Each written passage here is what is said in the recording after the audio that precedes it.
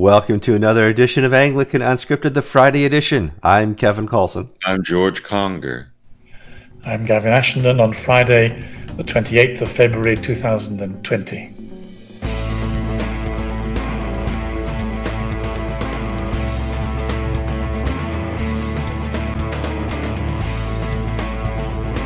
Welcome to another program of Anglican Unscripted.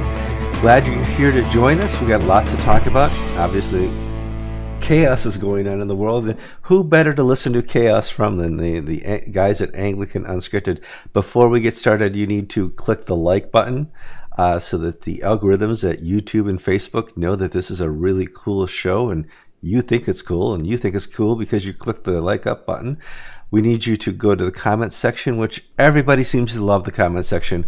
We love that you love the comment section. It's just amazing the breadth of knowledge that goes on there after the show is uploaded. Need you to subscribe. If you have not subscribed yet, you click that little red rectangle. Out comes the bell. You click the bell. And if everything goes right, you will be notified if there's a new episode of Anglican Unscripted. We also have a synced up podcast available. If you go to the YouTube show notes for each episode, at the very bottom, there's a link to the podcast. You click on that, and you can listen to Kevin, Gavin, and George on the way to work each day. Well, not each day. We're twice a week. Twice a week. Like I said, not each day. All right, gentlemen, we have a lot of news to cover. I wrote down 3 topics: coronavirus, Uganda consecration, and revival. So let's start off quickly with the coronavirus. If you watch news, if you read the newspapers, if you're online at all on Facebook, the latest thing to be absolutely frightened of in a physical, financial, spiritual way is called the coronavirus. It started off in a small town in China, and it's slowly encapsulating the world. It's now even in the United States of America. The problem with coronavirus is it has such a long incubation period. You can go 14 days, 21 days before you show any symptoms. That makes it very difficult to block the borders and figure out who has it and who doesn't, and to keep it out of your country. We just saw the other day Pope Francis had his hanky out, was blowing his nose after doing some services, and now he's disappeared. He's not feeling well.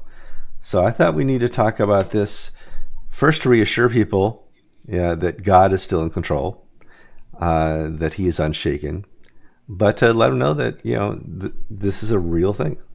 George, what's the latest on coronavirus? Well, the numbers are progressing every day. You watch the secular news. Don't watch the political news, because the coronavirus has become a political football of whose fault it is in the United States, which is silliness.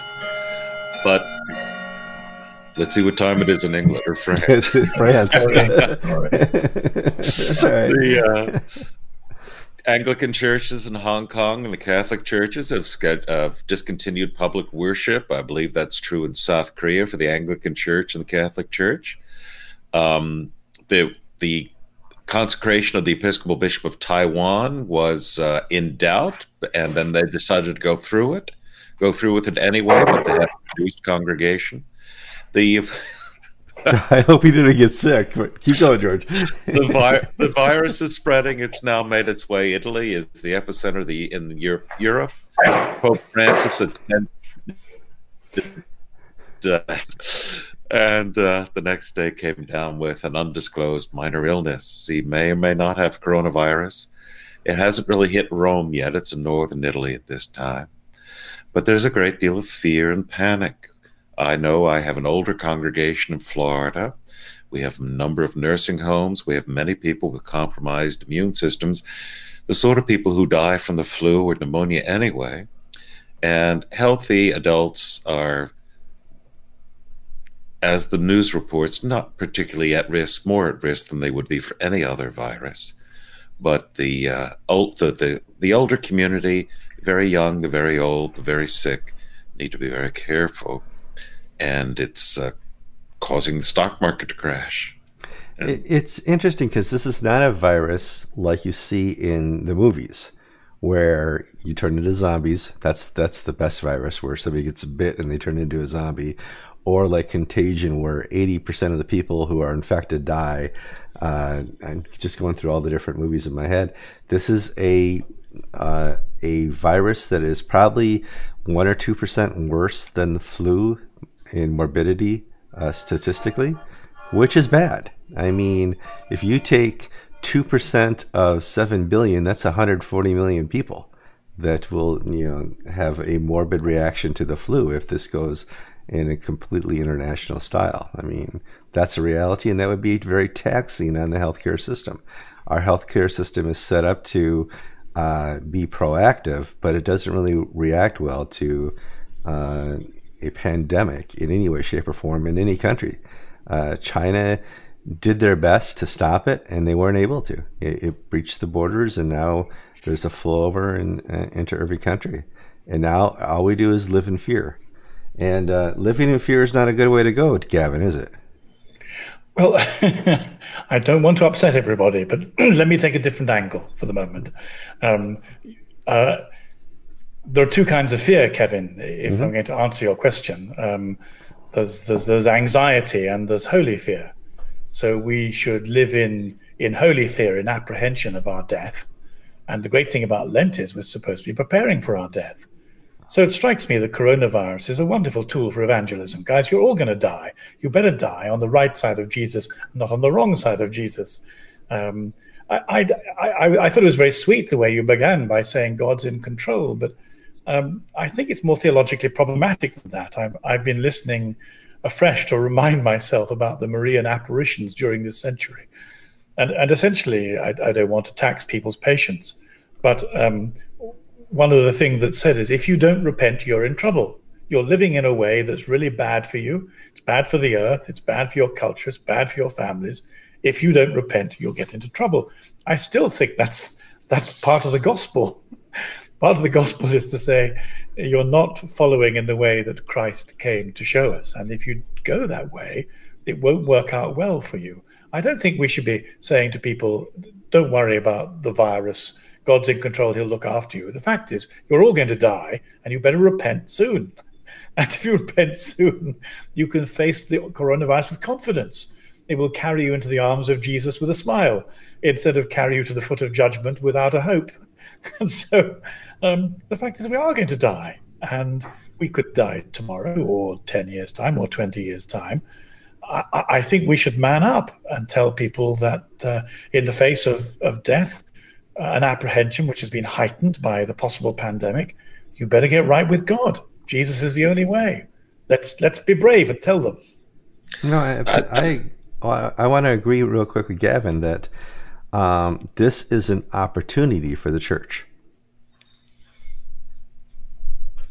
I don't agree. I think no, theologically I agree.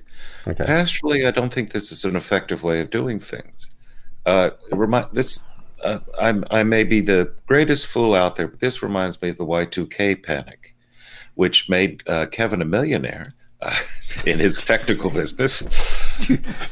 But if we have all this great hullabaloo about the end is near, repent, pay strict attention to the lesson from Joel on Ash Wednesday that turn around before it's too late, repent. The Lord is long-suffering, full of loving kindness, if you repent. Now, what happens for the 98% of the people who survive? Will that move them any further along in their faith? Or will it say, well, I survived that bullet, and they go back into the hedonistic lifestyle?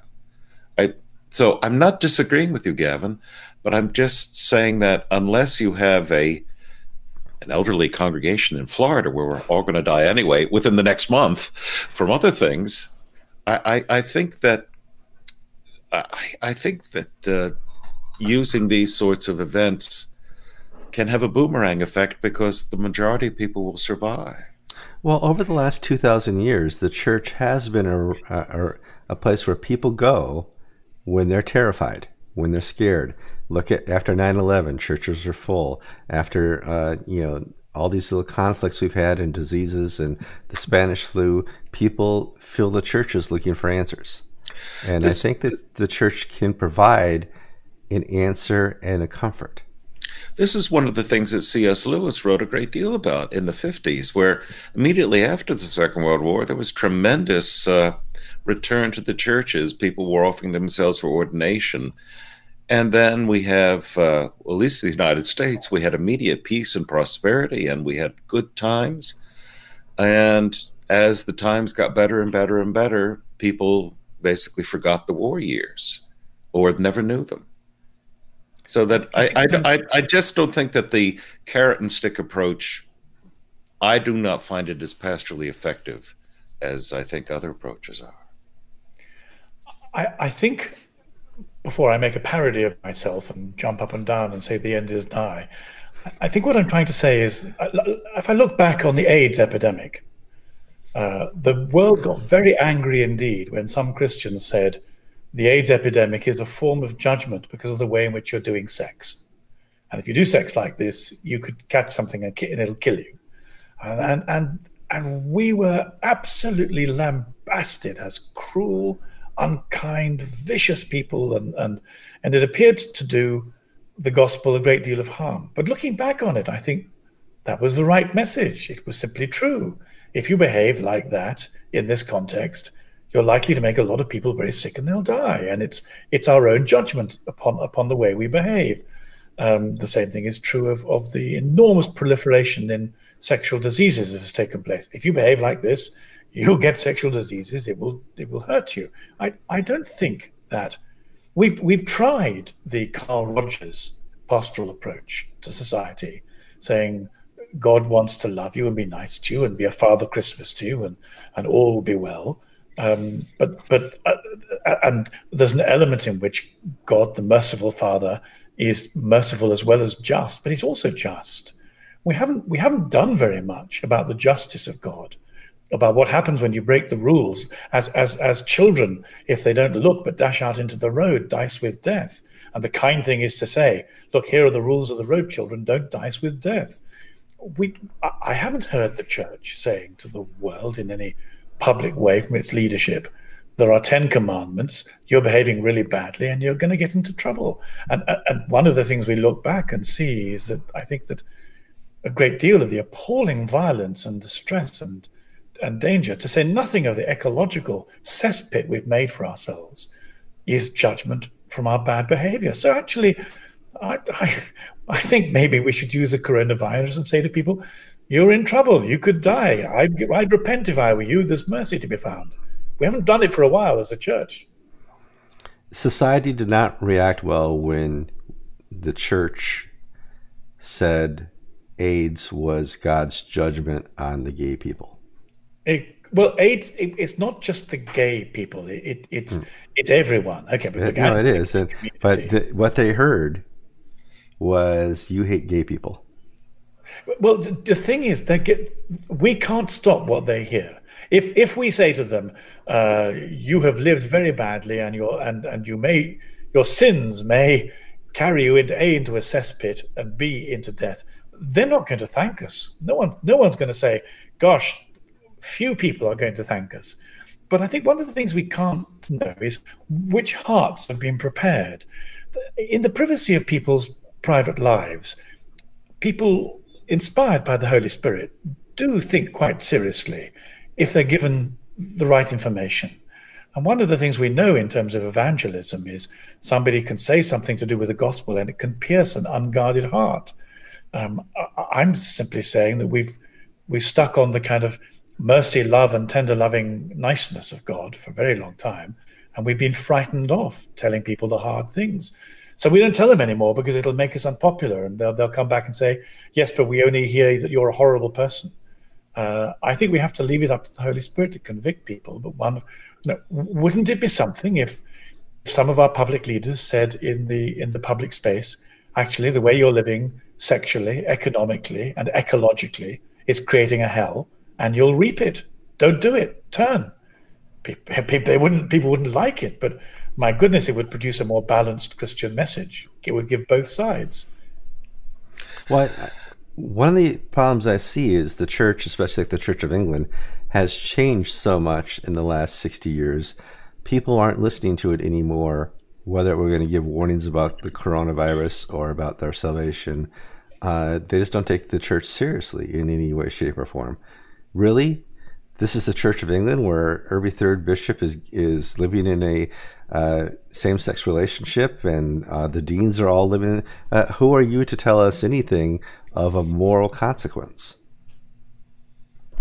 I don't know whether if a couple of bishops decided to speak out with a more biblical tone, whether they get heard.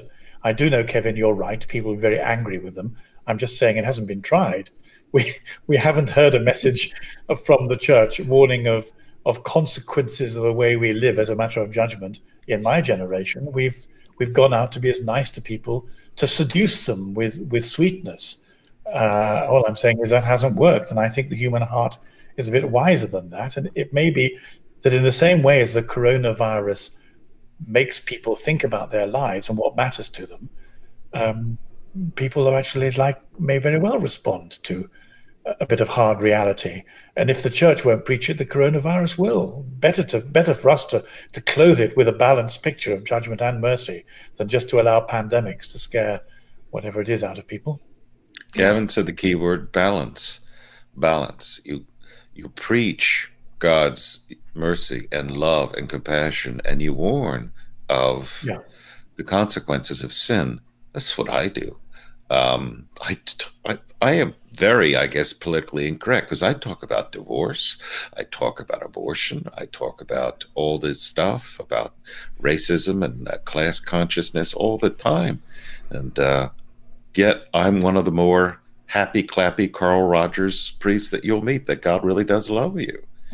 I think it's balance, that you need to hear both, because otherwise, if you're another Pat Robertson just warning that the people of Haiti have earthquakes because they practiced voodoo 200 years ago, the warnings of judgment can become caricatures unless they're tempered by people have you can't fool people into thinking that you love them. You either do or don't. They know it. And when you love them, you share with them the warnings that are to come, if for the consequences of their sin. I'm agreeing with you, Gavin. I'm taking that word that you used, balance, to say how very vitally important that is, because I don't believe people are stupid. I hate talking about my experiences, but I've had a lot of experiences, as you all have. I was a hospice chaplain in South Florida at the height of the AIDS epidemic. I probably buried more gay men than any Episcopal priest in San Francisco, because that was my job. And, I spent much of my time in that period by the bedsides of men who were dying of HIV and AIDS. And they didn't want me to tell them the bromides of happy, clappy love, nor of, oh, you poor evil sinner. They just wanted to know what was happening next. Life had passed. They knew it. And they just wanted the reassurance that if they turned to God, they would be loved. So it's the balance. Again, I come back to the balance. And Gavin is so right in that when you have a Welbyite church or a Michael Curry church that clads itself in the outer wrappings of revival and uses vocabulary, but without any meaning to that vocabulary, people can see right through it.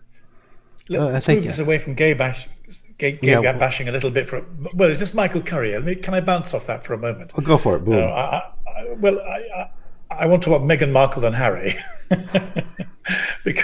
but I want to follow the theological train of thought we've had, and that is that, as George quite rightly said, you need a balance between judgment and mercy. And what we got from Michael Curry at Meghan Markle's wedding had no balance in it at all. And the problem was it presumed the romantic love would continue and it would charm everybody. And what we've actually now got is a kind of I'm not sure if one's allowed to say the word bitch on Anglican Unscripted or not, but we've got you can spell it. we've got what appears to be a B asterisk fight between the Queen and Meghan, and as every week goes by, the acrimony between what looks like two powerful women is deepening. And I just want to phone Michael Curry up and say, what bit of your sermon related to anything that's going on in this public disaster of incontinent and unsanctified emotions and pride? And the answer is none of it did. The reason I'm saying that is because the Curry-Welby approach, romantic love, nice feelings, and niceness will carry you through on a surge of cheerfulness is deeply untrue, and with the caveat that we mustn't allow our fear and resentment of church to color the way we tell people about judgment, or they will hear that it's an act of, we're using judgment as an act of emotional vengeance. We've been cast out for so long now, you see how you enjoy getting it in the neck. People are very, they're very sensitive to hearing that, I agree. But if we can say things with a pure heart, we need to put both sides of the coin. And the only thing I'm saying at the moment is that I'm not suggesting people go around and behave like Pat Robertson. I'm after that balance that George talked about. It would be good to hear from the church the fact that we live in a dangerous world where we're going to die quite soon, and we need to get right with God, and Jesus is the only way of doing it. But George, you may do this in your sermons, and we need to have more of your sermons online. I don't think many of my colleagues in the Church of England or even in the Catholic Church do it. The current, we've had Michael Curry in the United States go on sort of an evangelism tour, and he came to Central Florida for a diocesan convention January of last year, not this January, the previous January. And I had to leave in the middle of his service because it just was so discouraging to me. And I looked around, and there were 2,000-3,000 people. It was billed as a big revival, and Curry was doing an act. And I had to ask myself, was I jealous? Was I being mean? Why was I responding negatively to what Michael Curry was doing? And then after it was over, I heard people saying, oh, how wonderful it was. And then I looked, and I had some very good friends, lay and clergy, who are spiritually mature, and we all basically came to the same response. This man is play acting. He's using the trope of being a black revivalist minister in the American experience, throwing out the words of love. But these love that he's talking about it's like the love that you get when you watch one of these 1980s, 1990s Hugh Grant movies and think that that's what romantic love is about. It's so far from being anywhere close to what the true love and power of life in Christ is. It's not emotionalism. Emotionalism is the response to the love. It's not what you start with to get love. And this is how at least in Michael Curry's sense, you have this fake manufactured emotionalism that converts nobody and just entertains people and makes them think, oh, how with it and woke. Look, we have our we're Episcopalian, we're having our revival too, when it's nowhere near what revival is. Or you have the Welby version, which is going to Greenbelt and these other festivals and being rather diffident and modest and saying things that knock the church's traditional teachings in order to be with it and impress the 20-year-olds. Well, that's exactly right, because the Canadian Church, the American Episcopal Church, the Church of England, and much of Europe has replaced the words of love and the Eucharist and all that with virtue signaling. Mm-hmm. Yeah, the new definition of God's love is virtue signaling. We need to react to the climate emergency. We need to react to whatever the virtual signal of the day is. And that's the new love within the church. And we as Orthodox need to stand up to that and say, that's not love. That's not God's love. That's not the love of the gospel. That's not the love of Christ. I'm going to be unkind, so you can comment, and I will agree with you anyway. But as I look at people ranging from Greta Thunberg to Rose Hudson Williams, who basically hector us And they're trying to tell us to do the good and do the love, but there is no love, as I understand love, of the love of Christ in their warnings.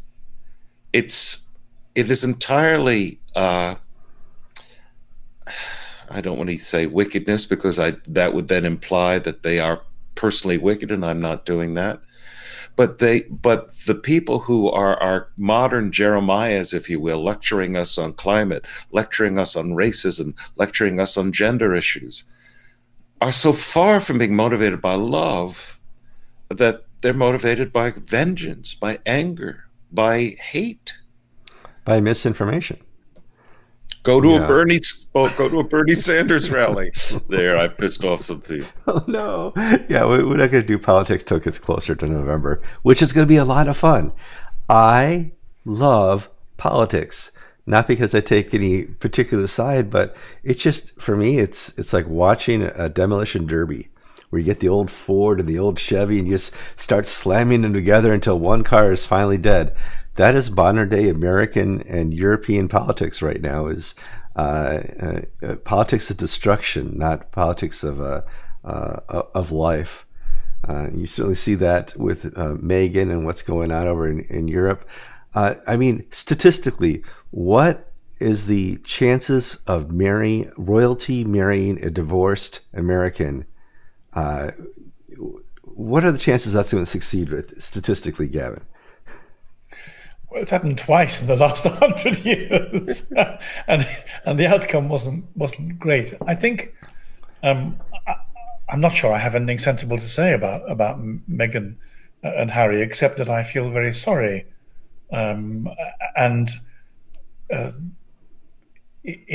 this is, so many families get caught up in the misuse of power between people and pride.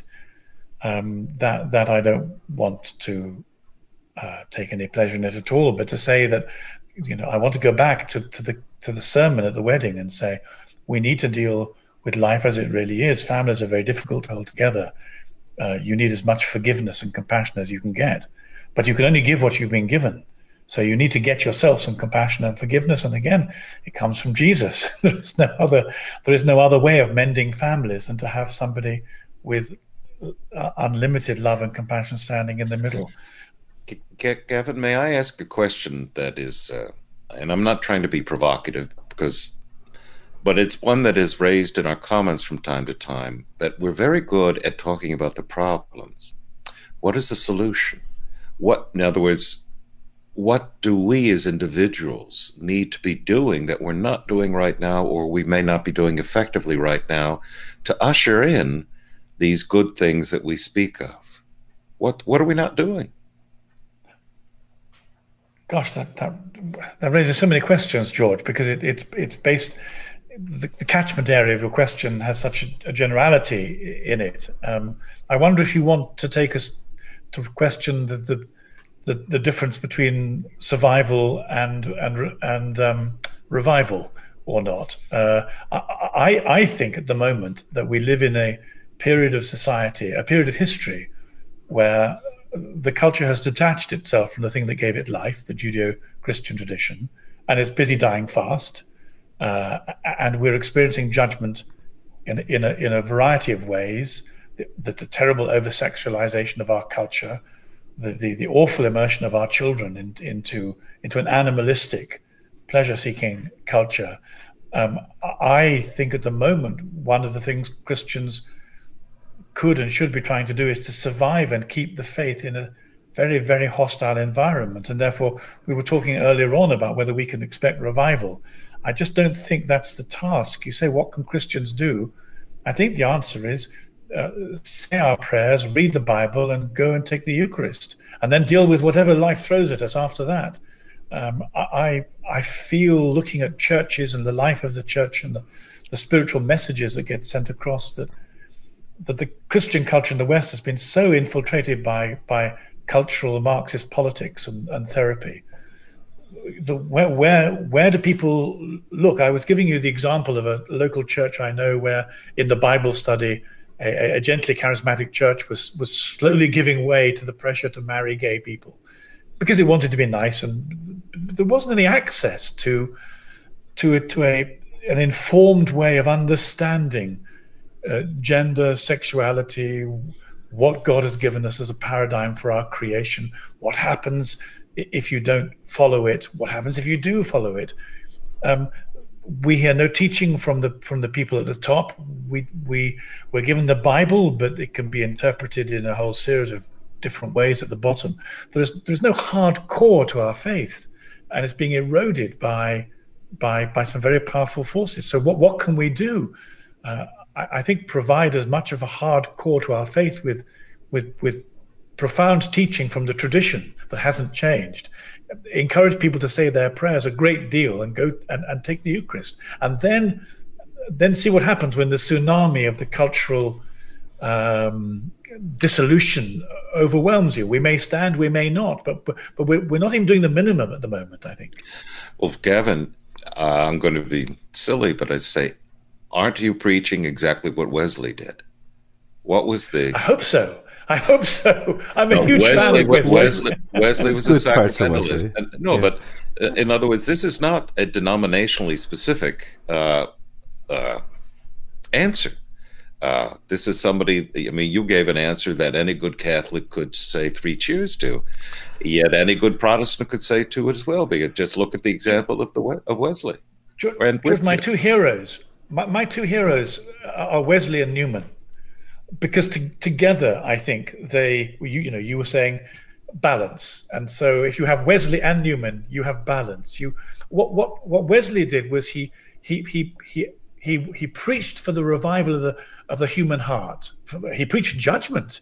He made coal miners cry in fear of the 4 last things. They wept in anxiety with what Wesley threatened them with, and their hearts softened. Wesley, it seems to me, went for the heart, and what Newman did was to try and construct a church that could stand firm in the face of social change, and that's why he became a Catholic. And then actually that's one of the reasons I became a Catholic too, because if the church does not have strong enough structures and a strong enough self-understanding of its sacraments and its inner vitality, then it's just going to be a matter of personalistic belief. So you're absolutely right. I think we can look at Wesley and Newman and say, if we learn and practice what both these extraordinary men taught, we would have a healthier way of being Christian and a more resistant church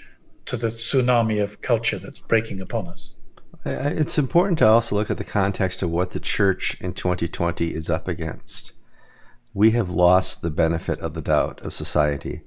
You can look at our audience to prove this out. We probably have a dozen atheists who watch us. We're not reaching the unreached, because people who are seeking God are already kind of in the meld of what we're preaching, and we are what they're looking for as a church, as a message, as unscripted.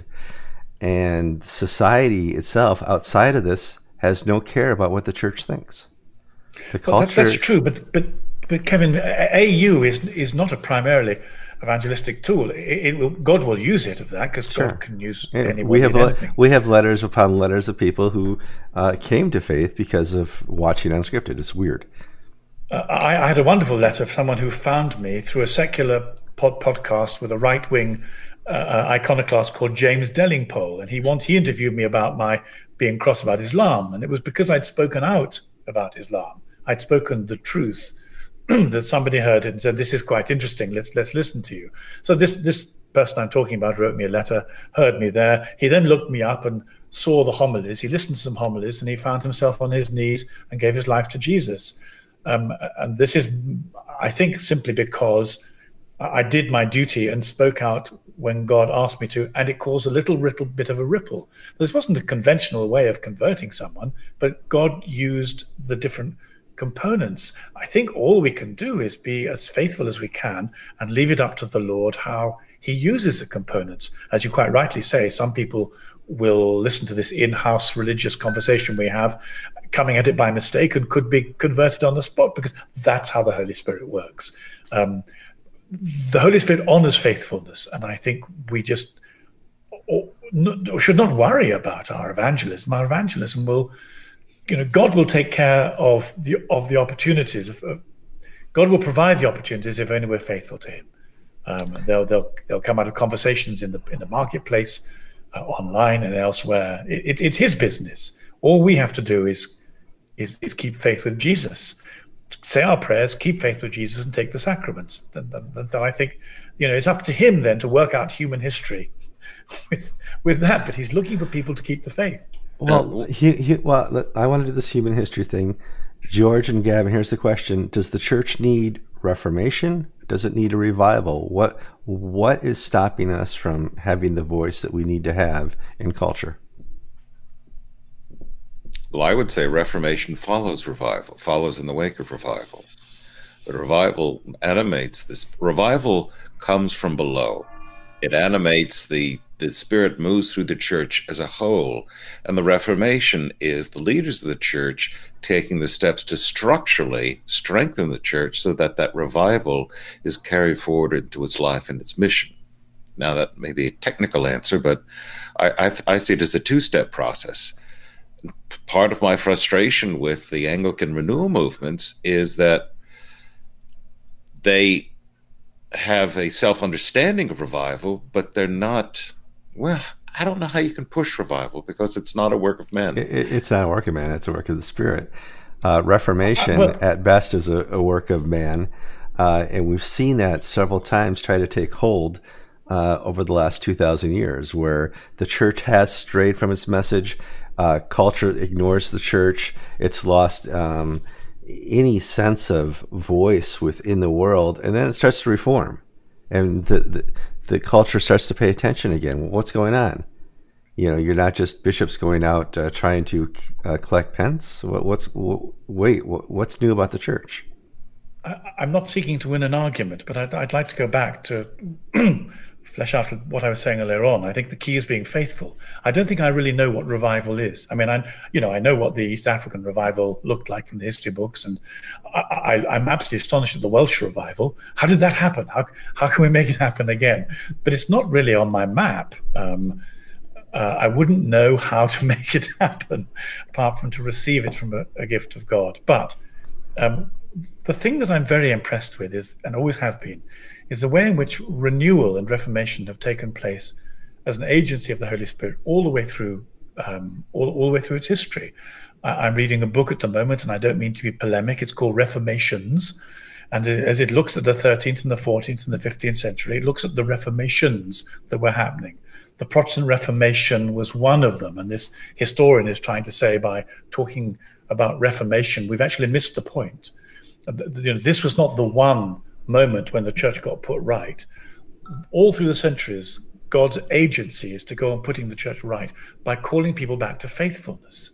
And I think if we're faithful, then the things that have gone wrong will come right as faithful people prophetically stand up and say, look, guys, we've gone too far in this direction. I think the problem is when you break the church to do it, because you then have another problem that you can't easily put right later on. But reformations, renewal, all come, I think, from saying our prayers, believing the truthful things, and receiving from the church the nourishment it needs. And I go on thinking that the Eucharist is much more important than ever I guessed, and the more the better. So keep the faith, and then and the Holy Spirit will respond and do the rest. And in terms of how the church lives in society, it's not up to us. We can't change politics or we have no effect over the enormous bitter anger that there is in the heart of most human beings against God's word and God's witness. I think we're back again to seeing to being pawns in a battle between Satan and our merciful Creator. And some people channel a lot of Satan to get very angry with Christians, and we're supposed to channel Jesus and overcome them with truth and love. But it's going to be pretty messy when we meet, and that messiness is not of our making. But we mustn't let go of what we've been given, or else we're like salt there isn't any use anymore. We get swept away without any anchors or roots. Cool. All right, we got just a couple moments to talk about. There's a consecration coming up in Uganda, new archbishop. What's the story there, George? A new archbishop, Kazimbi. I'm sorry. It begins with a K and has two Y's in it. Apologies, I should know that right on the top of my head. It's being consecrated, installed. He's already bishop. He's going to be installed on Monday. On Sunday, March 1st. And the GAFCON primates, almost all of them are going to be there for that installation, and I think it's going to be pretty significant. Uganda has been one of the driving agencies of the GAFCON movement, and we just had a new archbishop in Southeast Asia. He's a very nice man, but he's not up to speed. He's not been a warrior in the battles. He's not really been involved internationally. So he is not going to be if you will, a strong voice. It may surprise us. Uganda, however, the new archbishop is already pretty much up to speed. And now I'm basically preaching to those GAFCON viewers who are watching. Here's a wonderful opportunity to restate and renew not what's wrong with the Episcopal Church. I can tell everybody enough about that to satisfy everyone, but rather where GAFCON can help put things right. This is Absolutely. Great time to basically push back against the Welby fog and clear the air. One of the interesting things about church and church politics is we've seen kind of the reformation that GAFCON has offered, and they hit this 10-year mark with GAFCON 3 in Jerusalem, but then it kind of all went silent. I don't hear a lot of, I'm not going to say noise, but leadership from the GAFCON primates at all, especially when things are going on around the world. Some of them met with the primates meeting in Jordan. I expected a primates statement from GAFCON after that saying, look, you're being led astray by Justin Welby. Not a peep. Well, it all went south, in my opinion. This is my opinion. It all went south 2 years ago when Sudan consecrated a woman bishop when the GAFCON primates said not to do so. Not talking now about the women's issue. But the trust within the group was broken. The excuse was, well, I wasn't at that session. I don't remember making this promise, this or that. But we had Sudan have a women bishop consecrated, and this front where the Ugandans and the Kenyans have had women ready to be bishops, and they have held back in deference to the views of the majority. South Sudan did this, and from that point forward, they've not been able to get their act together on a united front. It's easy to say what's wrong with the Episcopal Church. That is not, Stanley Ntagali, the outgoing Archbishop of Uganda, in his swan song sermon says, we'll never accept Western innovations in sexuality. Yeah. I mean, that's not news anymore. What would be news is how do we repair the breach, in this case caused by the ordination of a woman bishop, consecration of a woman bishop? How do we work together, and where are we moving to? What are we working for? But it's a crisis isn't it a crisis of authority, George? I was reading an article about the feminist movement in Catholicism, and there are a great many angry nuns across the world. India, Japan. Angry nuns? Gavin, I'm surprised that there's such a category. Google that. And they're enraged that the feminine has been marginalized in Catholicism for so long. And their agenda is, we'd like to be ordained priests. And when we're ordained priests, we will abolish the priesthood and the patriarchy. This strikes me as being too much information, not unhelpful to their cause. And they are an embodiment of the secular spirit of Earth Mother against Sky Father, of feminism against the fatherhood of God. But the crisis is one of authority. At the moment, the Catholic Church is saying, actually, the authority is good. This authority comes out of Bible and tradition, and we're going to, with this authority, we're going to see off this cultural assault, because the cultural assault isn't telling us anything true about Christianity. and the nuns are saying that the spirit of the age is the proper interpretative mechanism for the faith. So now someone's got to make a decision. And the problem with GAFCON, I think, is that it also is faced by a crisis of authority over the women's issue.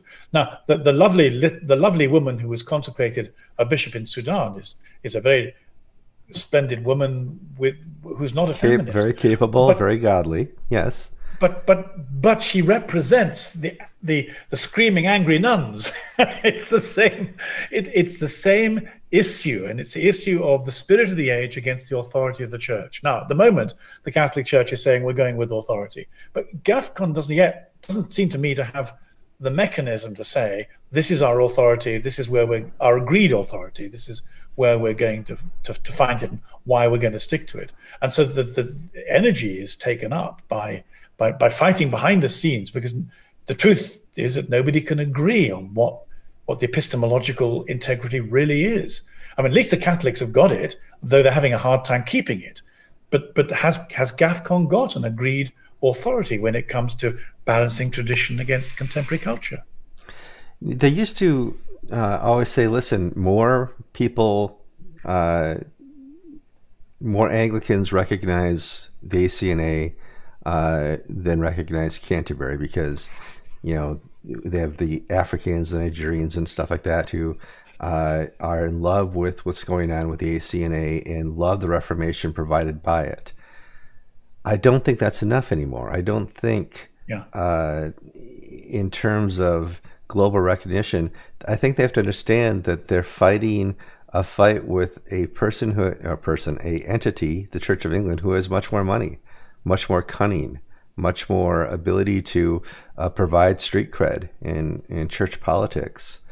And the difficulty with GAFCON is you can never let down. You can never have a point where you're not unified. Well, the difference, it's not the Church of England who has money. It's the Church of England who has the political muscle and street credibility, and their American allies who have money. One of the fun little stories that we're trying to chase down, and we're halfway there, is that Trinity Wall Street's handing out $10,000 checks to African bishops to help them get to Lambeth. Friends, if Kevin, print my address on the bottom of the screen, and so Trinity Wall Street can send me $10,000, and I'll go to Lambeth too. How about that? It's interesting. It's walking around money. They're handing out money to black pastors to vote Democratic at the next election. It's interesting. We heard it. We saw a couple voided checks in this. And can Africans be bought? I don't think so. Some can. Some can. Some can. And there are plenty who'll take the money and do what they want to do anyway. But then there's some who'll take the money and wait. Oh, where's the next check going to come from? Yeah. And but let's extend this to avoid being rude to Africans. Can we be bought? The danger is, yes, we can be bought. And if we go back to the beginning of our conversation, we were talking, I think, or we were in danger of being bought by popularity. We want to be popular with the surrounding culture, so we're not going to tell them about the 4 last things, that they're going to die and face judgment and they better get right with Jesus. We've been bought because we want to be thought well of. I think we've all got our price. For some people, it's a £10,000 check, and for another, it's not being thought to be a horrible person. But I think all of us can use Lent to look inside to discover what our price is and how we avoid being bought. Amen. Okay, we just hit 50 minutes. A lot of people there are having heart palpitations that we went so long. George has some services to attend to. Gavin, you're in France this week. When are you headed back to England? Well, I may not go back to England. I'm going to speak to a group of clergy in Holland who are demoralized, and so I've been asked. So I may stay here and then take the train from here to a place called Nijmegen or Nijmegen or something. So at the moment, my plans are fluid to avoid 2 days just traveling. I may go straight from here to Holland. So let me get this straight, Kevin. You're in exile in France, looking to sneak back into the UK. Are you studying at the seminary now? There's church history. It's all top secret, George. I'm Kevin Carlson. I'm George Conger. I'm Gavin Ashenden, and those pesky numbers rearrange themselves, and I think we're on episode 579 on the 28th of February, 2020. And for as long as God gives us life, let's use it, because it won't be here long.